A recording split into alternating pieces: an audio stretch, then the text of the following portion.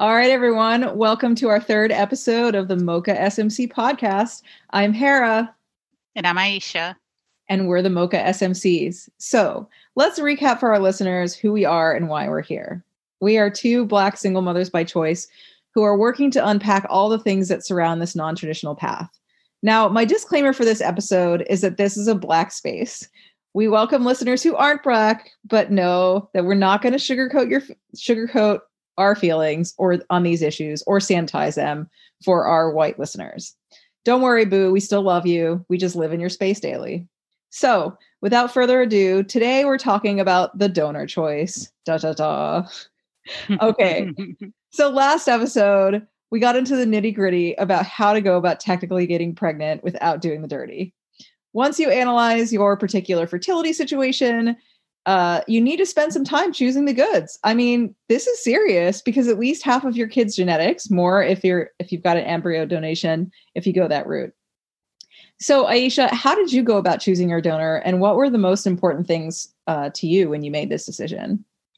Well, first I will say, when I sat down to do donor choosing, I did talk it through with one of my sisters, and she was just like, oh, what fun. You get to pick your kid's features and all that other good stuff. And so it's just like, okay, so I got in the headspace, like I'm going to do this.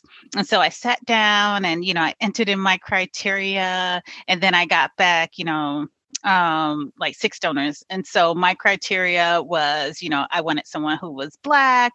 I wanted someone who was like 5'10" or taller. I wanted someone, with brown eyes. So you get to pick all of these different options, a clean health record. And so then when I did my search, it came back with like 6 donors. And you're like, what? I was like, wait, that can't be right. So, and then it was even less because then I said, okay, from these donors, let me pick open ID because, that's when the kid gets to potentially meet the donor at 18. And so then it was 2. And so it's just like, oh, okay, that's not wrong. Let me change my criteria. So I did another search, changed the criteria. And again, it came up with like, a single digit number. And so then I was just like, okay, let me start from scratch. Let me just see how many total. And they were like 550 or 554. And I remember that number because it stood out in my head. I was like, wait a minute, everyone using, donor sperm, they can't be choosing from only 554 donors. Like, what does that mean? And so remind you, I'm naive to all of this. I'm new to this. My fertility clinic said, here's a bank that we use. Go with that bank. And I'm like, okay, cool. This must be what everybody's doing. So I went with California Cryo and I did my search and I was just like, wait a minute. Everybody really is just picking from 554 donors. And so that was my shock. The donor selection that you see is a snapshot, right? Because like, if you choose someone, like I always tell women, don't fall in love with the donor choice, right? Because like, if you're not ready to purchase it like that day, you can come back tomorrow and he's not available. Yes.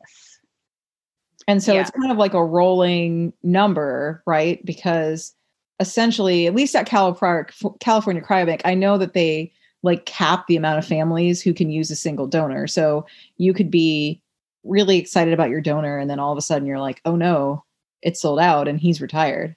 Yeah. And so that was pretty much my criteria. And I will say that I could not find, of the 2 Black donors, I could not find what I was looking for because I was also trying to limit the number of siblings. And so I also wanted a donor that had a low number of pregnancies or none. And so I was okay being the first pregnancy for a donor. So I went back and redid my search because I knew that I had dated Black men. I had dated Southeast Asian men. So I knew that, okay, if I couldn't find Black, there's a spectrum of hues to choose from. And I started going from the Blackest and on down, but I knew that I just could not do white. And so I ended up choosing a donor that was dark brown. And I knew that dark brown mixed with my dark brown and kinky curly hair would give me a child that would pass as a Black child with brown skin. And so that was important to me. So it's interesting because I didn't actually think about, like, people are like, oh, I chose somebody that like fit the description of someone I would date. And like, to me, that just didn't ever come into my thought process. I think for me, it was more just like, could this, like, if my kid ends up looking just like this person, could they still kind of look like me, or like look like they fit in my family? And the things I cared about. So the top of my list was education. I actually wanted someone who was pursuing a master's degree or a JD. I ended up with somebody who was pursuing a JD, tall and athletic. Somebody, and this is the weird one, like someone who didn't break obvious grammar rules in their essay. And I was like, I know some people were probably like, you read the essay? And I'm like, yes, I read the essay. Oh, no, you read the essay. And so I know this probably makes me an intellectual snob, but it is what it is. If you get to choose, right? You choose what you want. But something that I didn't realize would dwindle my options, at least initially, was the race question. Because to me, I didn't want a white donor.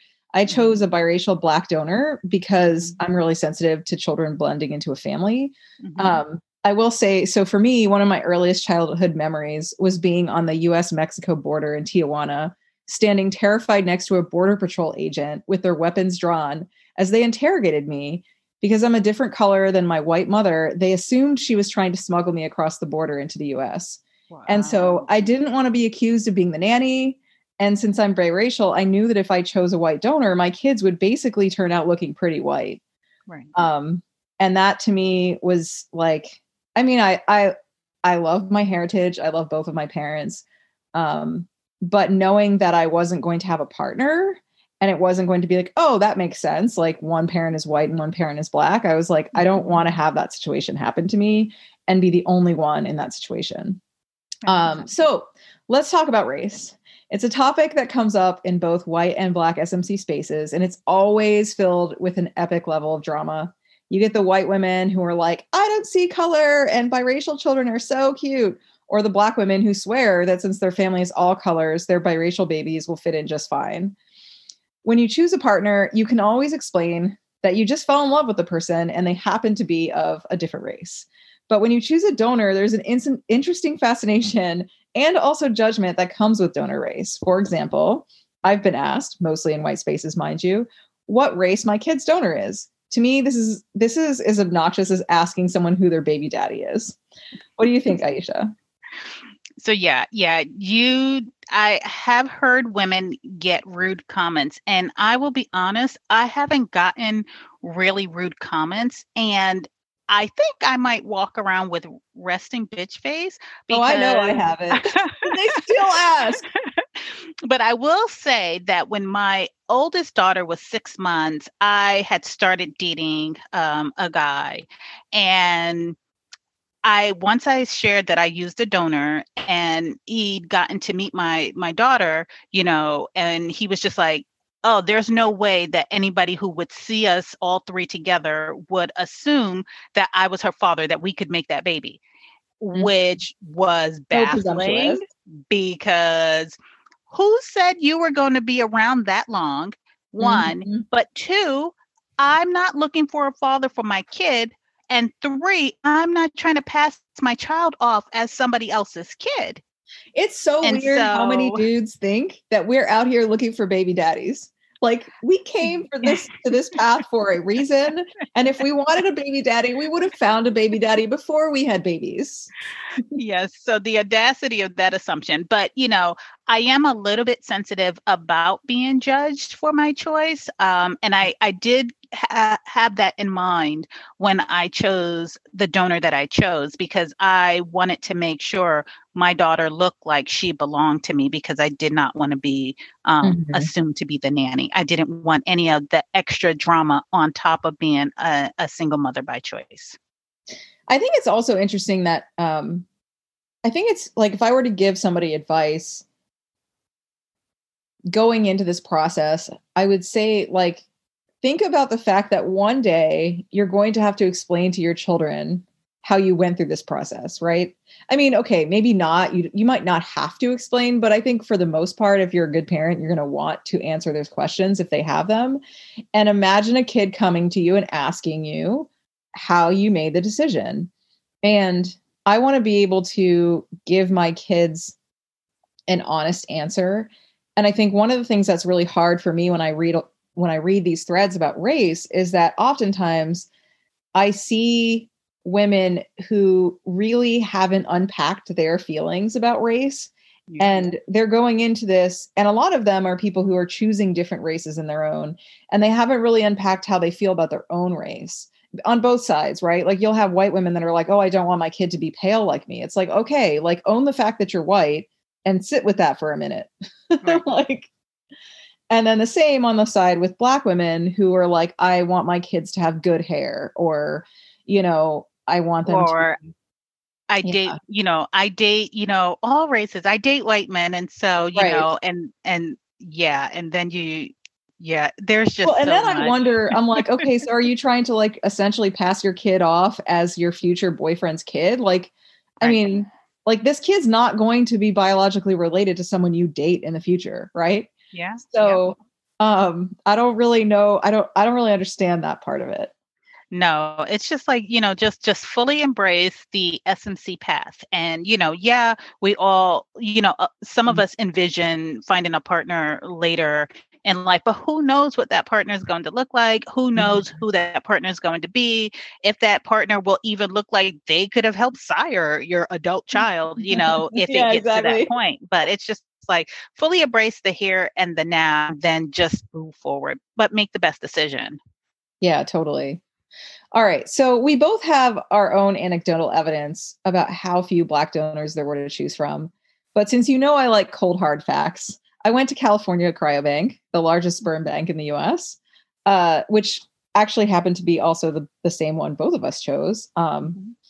to do an up to date search myself. And like I said earlier, what you see on the site is kind of like the rolling number. So it's not like 500 people until the end of time, with these donors. It just happens to be that snapshot. So when I went on California Cryobank, out of 406 donors, which were the number of donors available as of January 2021, there were only 12 who identified as African American or Black, which is a whopping 2.9% of the donor pool for California Cryobank. So then Mhm. I was just like, okay, let me expand my options to include mixed heritage, which would include biracial Black. And I was surprised because the number actually only increased to 15 out of 406. And then on top of that, if you filter out donors who are carriers of the gene for sickle cell, you only get 8. And Yeah. so if you can imagine if you are a Black woman who is a carrier of sickle cell, like you're not going to choose one of the ones that has it. So it even makes your pool that much smaller. So you really don't even have to be that picky to end up with like nobody or Right. maybe Right. one or two. And then obviously have to look at their picture. And if you're looking at their picture and you don't even think it's a cute baby, like I hate to say it, but like, come on, if you can choose. But that's if they even have pictures. Exactly. So I was like, okay, so maybe California Cryobank is just like going through a dry The, period the with Black COVID people, drop, right? right? So like maybe they're special. So I was like, let me expand. I tried Seattle Sperm Bank, 7 African American Black donors, and Fairfax had 33 out of 444, which is actually the best out of all of Okay. them.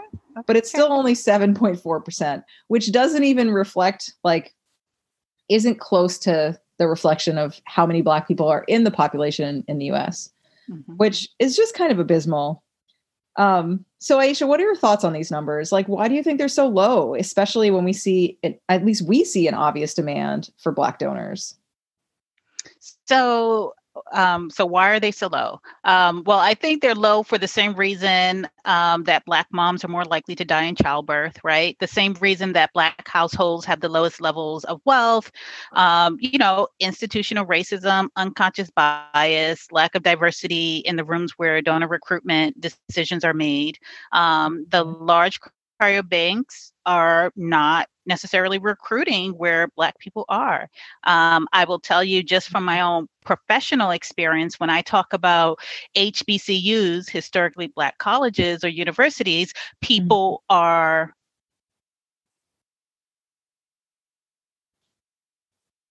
people are they don't necessarily know what HBCU stands for. And so if these are the same people that are in the rooms making the decisions about where to recruit today, if HBCU is not part of their lexicon, they're going to say, let's go to Howard today. They're going to say, let's go to Penn State, or let's go to UC Berkeley or something like that. So I mean, I think it's also probably the numbers go down because they are often looking for people who are at least pursuing or in the middle of getting a degree, right? So we know that historically, unless you go to an HBCU, you're going to find less people.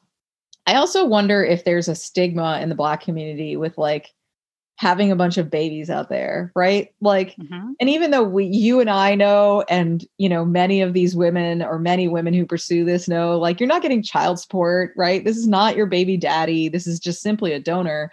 But I think there probably is some anxiety about like what happens when like, you know, 18-year-old kid knocks on my door and I have like 12 of them, right? And my like wife at the time is like, dude, you know, what the hell? Or, you know, there's the other aspect of it with the Tuskegee experiment, right? And so even if you were to go on a college campus and you were to get a group of Black people, how many of them would not be aware of the historical significance of the Tuskegee experiment and people coming at you with needles wanting your goods, right? So there is, you know, I think, you're going to pay me for this and there's no catch. What are you going to do with it, right? And so it's like, how do I know that you're just taking something out of me and not putting something into me, right? And so yes, I get it. Yeah, it's crazy. It's totally crazy. So, okay. So I'd be remiss if I didn't mention a shocking case back from 2014 that rocked the SMC community and LGBTQ communities alike. This case was called Cromblett versus Midwest Sperm Bank. So the gist of this case is that a well-meaning white woman named Jennifer Cromblett filed a wrongful birth and breach of warranty lawsuit in both federal and state court, where she alleged that the fertility clinic where her daughter was conceived gave her the wrong sperm. She'd requested a vial of white, blue-eyed, blonde hair donor. Instead, the clinic accidentally gave her the sperm of a Black man. So Jennifer and her partner Ashley asserted that they loved their biracial daughter dearly. However, they still sued for personal injuries, medical expenses, pain, suffering, emotional distress, and other economic and non-economic losses caused by the error. So the reason that I raised this case is that, to me, the discussion of this case really rocked our community. I remember the threads on the social media sites when women would try to justify their donor race decisions whilst throwing disclaimers that they weren't racist or race hating. And I also thought it was interesting because the case made me think about, you know, really think deeply about like this white couple raising this Black child and potentially how often somebody makes a donor decision because maybe they think that biracial kids are cute, but then like they've got a Black kid and they're just like, oh, I didn't realize this was going to be so hard. So Aisha, what are your thoughts on this? I have so many thoughts. So I will say I do recall this case up in the SMC community.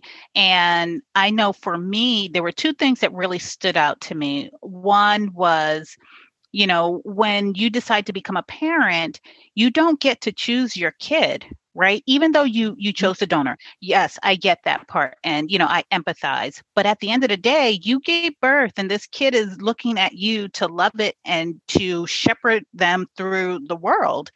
And I knew even when I was dating, like I would date some guys that were attractive, some guys that were mildly attractive, some guys that were intellectual, and maybe so not so attractive. Not so hot. But I knew that ultimately, if I had a child with any one of these men, the child will fend for themselves. Like they would look like what they look like when they were born, love them regardless. And so I kind of wish that this couple had made the decision that I'm going to be happy and love my kid, because the other side of that equation is the kid, right? And so as parents, we grapple with our own stuff. But imagine having to grapple with that and raise this kid that you didn't anticipate having, this biracial child, and raise them without any resentment for you being in the situation. How do you Mhm. do that? And one of the things that the one mom talked about in the article was about her cultural competency for raising a biracial child. And that is something that I don't think a lot of people give much thought to, in being intentional, especially when you are choosing a Black donor and you are a white woman or someone who is non-Black, right? What is your cultural competency? How well do you think that you could raise and prepare this child for the world, for understanding their history, for understanding the things that might come at them as they grow up? How well are you at doing this? Because it's not going to be Pollyanna-ish, right? It's not going to be, oh, we just love everybody. Everybody's colorblind, because that is not how the world is going to look at that kid. And so I viewed it from two lenses, one as the parent, and then remembering what it took for my parents to raise me in a culturally competent way. So it's interesting. Just the other day, I was having a discussion with someone in the SMC space who happened to be a white woman. And she was like, well, my donor is Irish and I don't feel like I have to teach my kids about Irish heritage. And I had to explain to her that like race like isn't a country, right? It's experiential, right? So I mean, I'm not necessarily like going back to Africa and like telling my kids they have to learn about like, some African country that we have in our DNA. But I can't deny the fact that they're going to be moving through this world as Black women. And I think, in many ways, I feel very fortunate because I can explain to them from actual experience when I talk about racism. And I know that, they will eventually experience, and at least my older daughter has already experienced situations of racism in school. And when I explain that to her, I'm not, I'm not explaining it to her as somebody who's like, yes, I feel terrible because you're my child. I'm explaining it to her because I know how it feels because it's happened to me. And I think the concern that I have when we talk in these spaces about donor race, especially when it comes up in the white space, is oftentimes I think that what a lot of women want to hear is, oh, it's going to be okay because they're white too. So, and their culture is going to be white.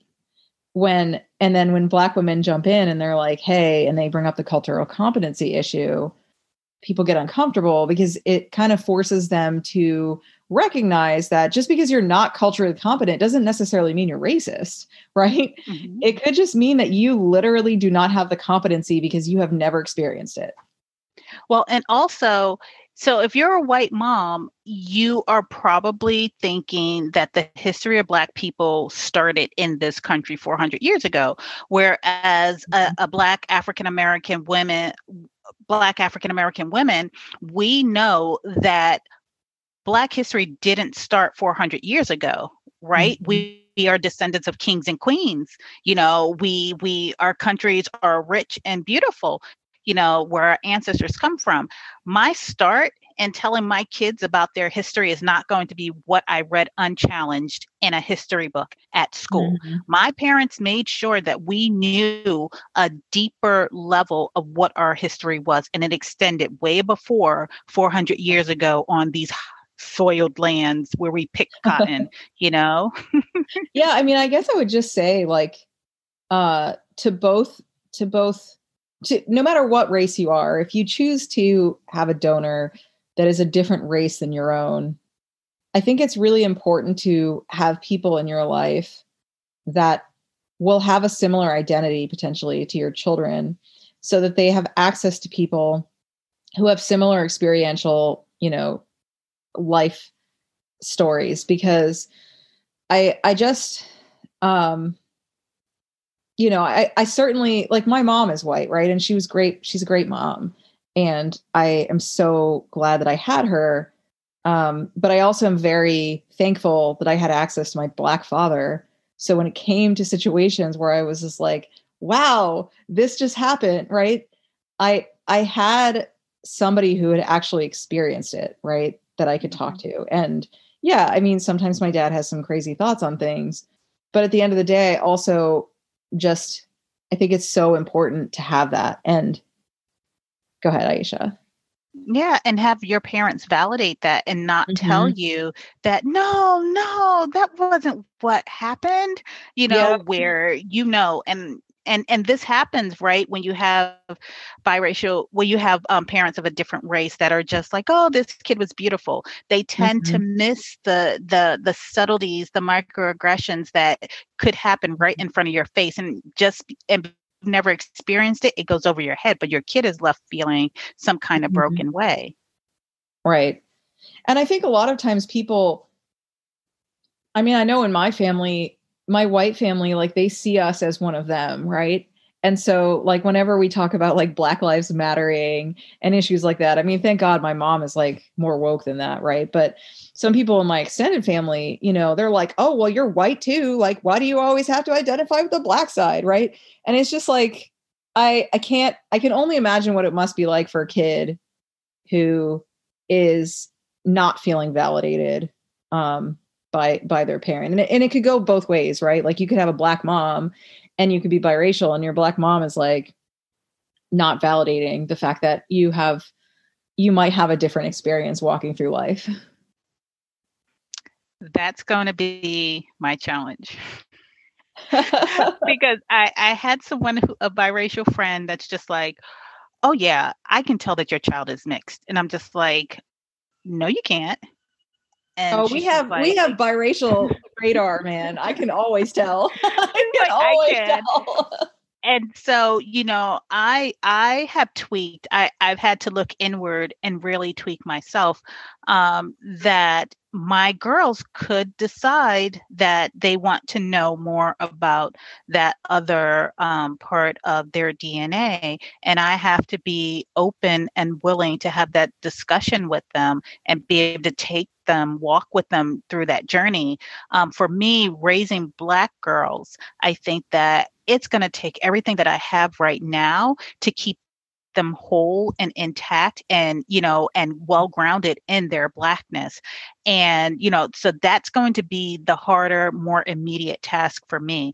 I think embracing the other part will probably be a cakewalk after they are grounded in that. And then, have to brace myself for them being individuals and then, making the choice. But for now, I think their safety and their mental and emotional well-being is dependent on me making sure that they know who they are and that they are comfortable and that they are happy with who they are. I totally agree with that.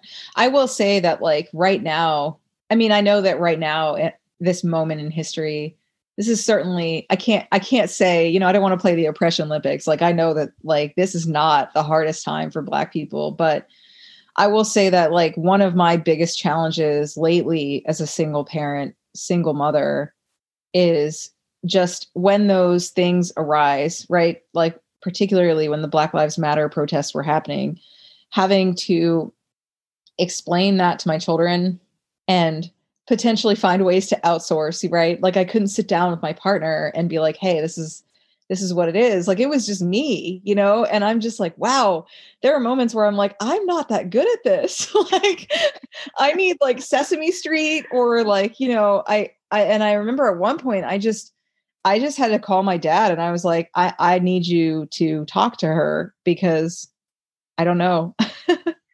Well, I will say this. I do watch PBS a lot, and PBS is doing a really good job with a lot of these topics. But I was recently thrown for a loop when the commentators on TV were talking about people of color. And my daughter said, Mommy, we're people of color, right? And I'm like, Yes. And then I had to try to recall, did they say something positive or did they say something negative? And so Oh. because I was not paying attention, but it's those conversations, those things that just kind of stumps you, Mhm. and you are in the moment and you have to do the best that you can in that moment. And Mhm. it is interesting. I think also something that really shocked me about race and parenting, and I feel like we could have a whole nother episode on this, but one thing that really shocked me is just how early it happens. Like, I mean, my older daughter's in second grade, and recently she was telling me about the associations that people in her old class were making about race, and how one of her best friends told her that all homeless people are Black and that eventually all Black people become homeless. And she was terrified. She's like, "Are we going to be homeless?" And she's 7. Oh. Like 7. So yeah, it starts earlier than I think a lot of people want to believe. My daughter was in kindergarten when she came home. Well, she was in kindergarten when she came home and told me that one of her friends, a little Asian boy, told her that the ghetto is where Black people live. Oh man. And then my daughter on the other side, for cultural insensitivity, when she was in, I want to say around 3.5, maybe it was 4, she came home and she told me, "Mom, my little friend stinks and I don't want to be his friend anymore," Oh because no. because you know cultural ingredients and spices and seasonings Mhm. that are used, and so she will tell me, and recent as like 5, she told me, "I don't like going to so and so's house because it smells bad." But I didn't tell him to his face. I kept it to myself, and I'm like, well, thank Mhm. goodness. I And so we know. had to Thank God I have didn't have to deal with that part. we had to have conversations Ugh. because, to a lesser extent, Mhm. our kids can be culturally insensitive as well, but I want to make sure that it's something that we engage and have a conversation around, because it Mhm. starts at home, and we wonder how some of these kids just kind of grow into these insensitive Mhm. monsters and racists, and it's just like it starts at like Yeah. 3, 4, 5. And But definitely I think that the I guess the takeaway here is that when you are picking a donor, race matters. It just does. And you yeah. may think that you're colorblind, right? And that you don't see race or whatever they're saying these days, but it matters, and it will matter for your kids, because no matter how woke you are, they are going to go out into the world and they are going to learn these things, and you need to have the answers. So when you're picking your donor, think about that wisely. All right, listeners, it has been a real pleasure. Thank you again for joining us this week. If you enjoy listening to us, please share with your friends. Don't be shy about giving us a shout on social media, via text to your girls, whatever your thing is. So until next time, we are the Mocha SMCs. Bye now.